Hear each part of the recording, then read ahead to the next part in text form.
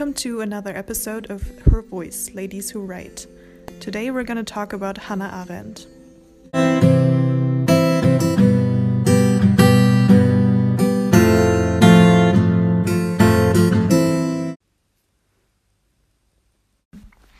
Hannah Arendt is a female figure that holds her own as a writer and political philosopher among the rows of men that have shaped the 20th century.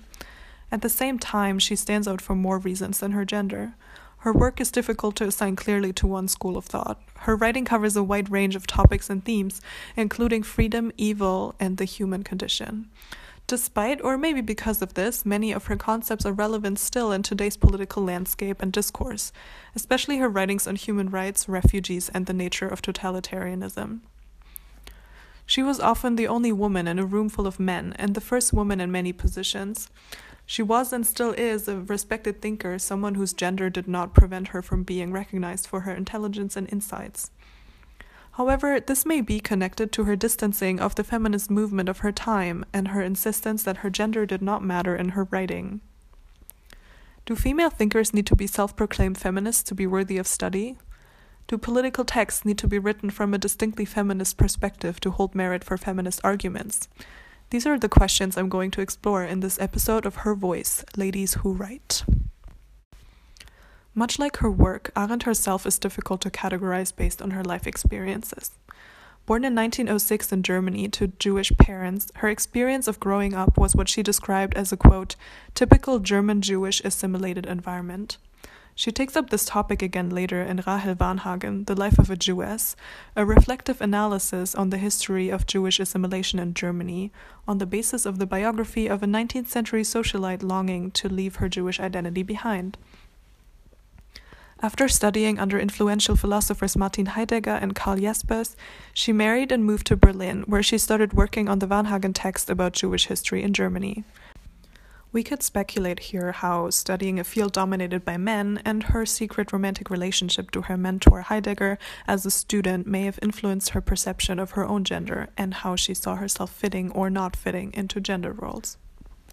With the rise of Nazism in Germany, she fled to Paris in 1933, where she continued working on her research and started working as a social worker in several Jewish organizations. After divorcing her first husband, she remarried a few years later. She didn't stay in Paris for long, though. In 1940, she was forced into the Gurs internment camp in southern France after the French government signed an armistice with the Nazi German government, and German Jewish people like Arendt were seen as a threat. She managed to escape to the United States with her husband and mother after only a few weeks in the camp, and finally settled in New York, where she started expanding her work by writing for magazines and giving speeches. This period in her life and world history overall is reflected in her work as well.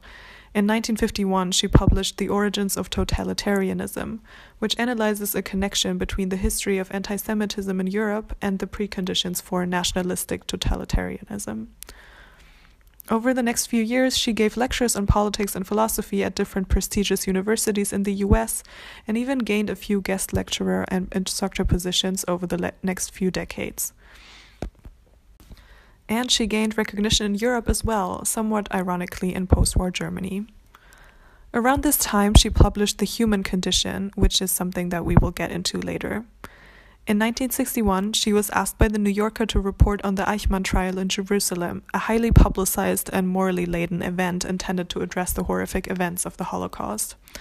Her assessment of the event, Eichmann in Jerusalem, a report on the banality of evil, caused the biggest controversy of her life and remains what most people know her for to this day. Until her death in 1975, Arendt went on to publish several books and receive numerous awards in Europe and North America. During her lifetime and beyond, her work continues to receive attention and praise alongside criticism.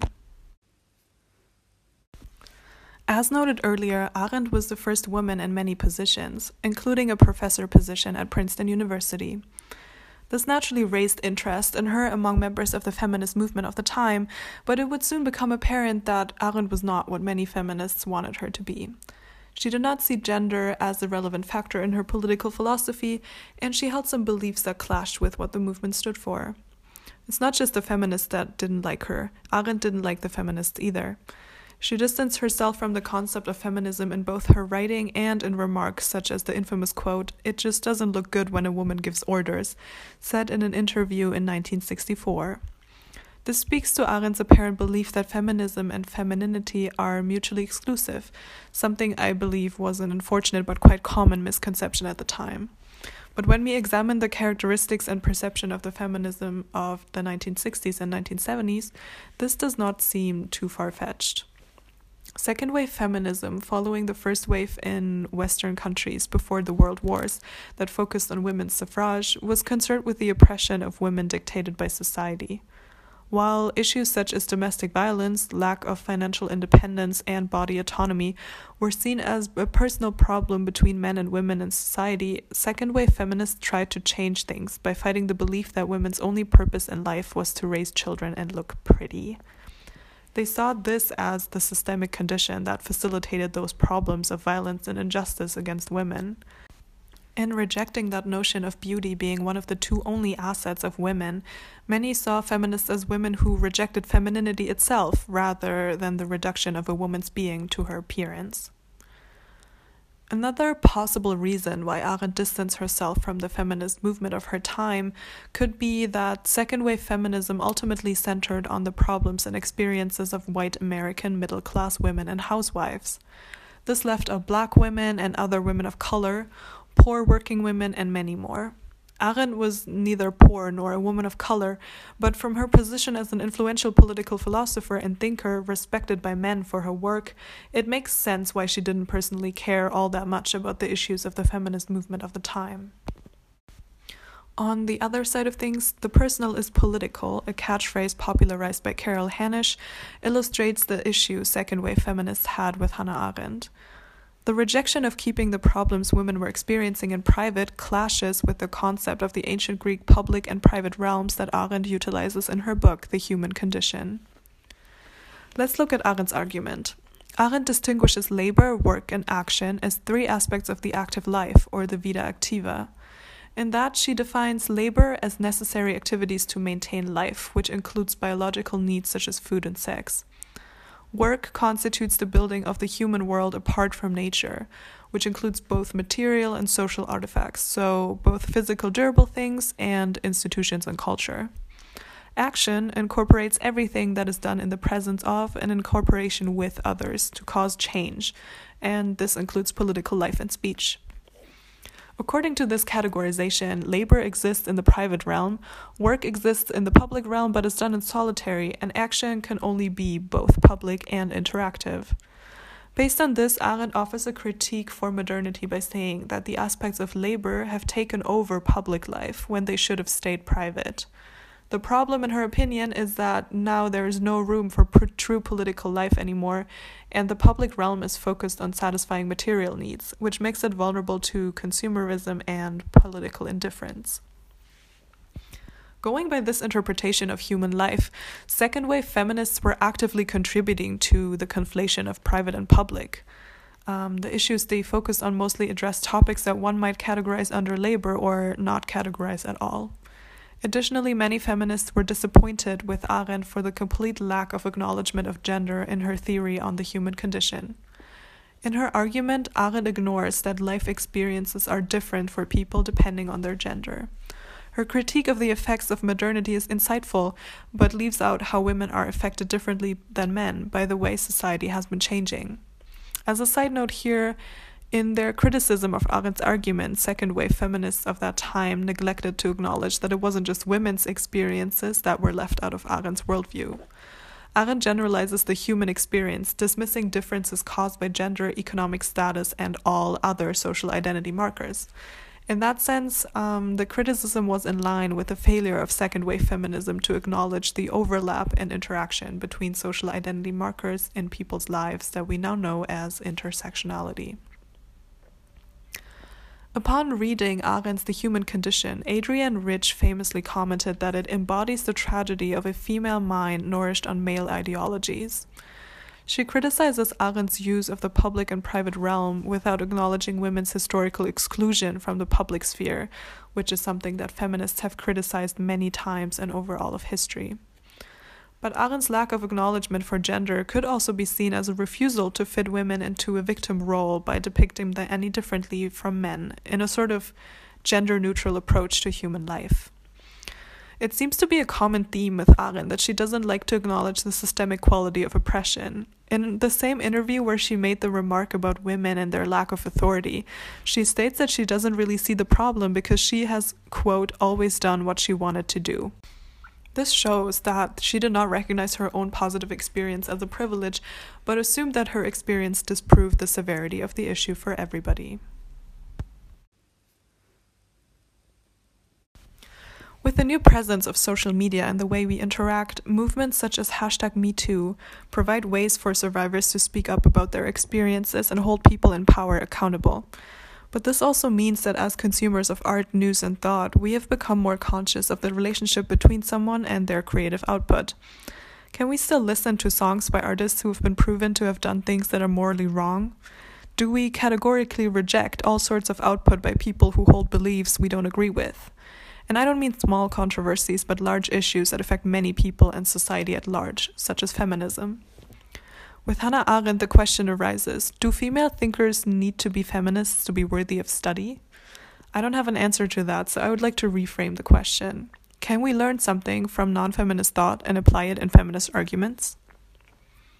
An interesting approach to the seemingly opposing stances of Arendt and the feminist movement is to take a closer look at what Carol Hanisch is saying. In her essay about the personal and the political, Hanisch argues that sharing problems she experiences in her life with other women is not merely personal therapy but political action, because through this act they recognize the systemic character of the problems they all face. They learn to stop blaming themselves and that their personal problems are, in fact, systemic problems. Applied to Arendt's argument, could this practice not be an example of what Arendt classifies as action? Sharing their experiences could be the cooperation with and the presence of others Arendt speaks of. Understanding the common character of their problems as a systemic issue and developing goals for themselves could be the change. Both Arendt and Hanisch emphasize the importance and power of coming together. For Arendt, it is the revealing of the unique individual in exchange with others that contributes to greater societal change. Hanisch's description of her approach to feminist action is actually quite similar. She advocates for more theory and planning behind actions such as demonstrations as part of the movement, and she advocates for coming together with people of different opinions, arguing that this will bring more long-term change. Another approach is this. Arguably the most well-known of Arendt's concepts is the banality of evil, appearing in her report on the Eichmann trial in 1961. It was and still is hugely controversial because of its implications for Israel and the Holocaust, but applied to a more general context, it offers some interesting points.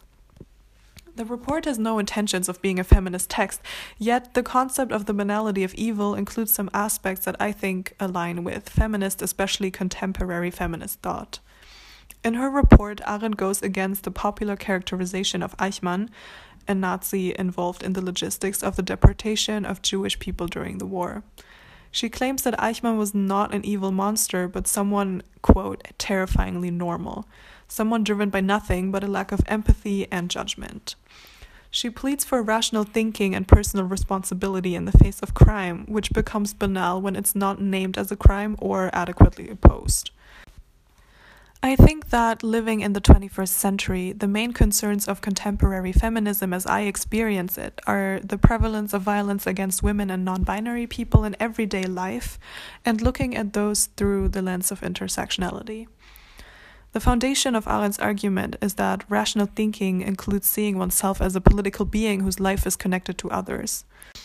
This should imply that in order to recognize violence of all sorts against women as a crime, everyone could benefit from Arendt's plea for personal responsibility and rational thinking. Long-term societal change can only be achieved if everyone speaks up in the face of gendered violence, not just the people who are affected by it. This is not an inherently feminist thought either. It applies to all sorts of injustice, including racial discrimination. I think that this too can be connected to Arendt's concept of action and the power of free individuals coming together and evoking change through cooperation and exchange.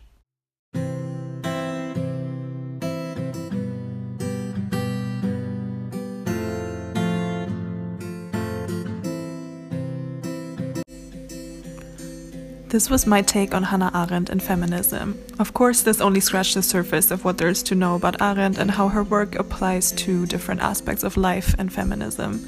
But I hope you learned something new anyways. Thank you for listening and tuning into this episode, and until next time.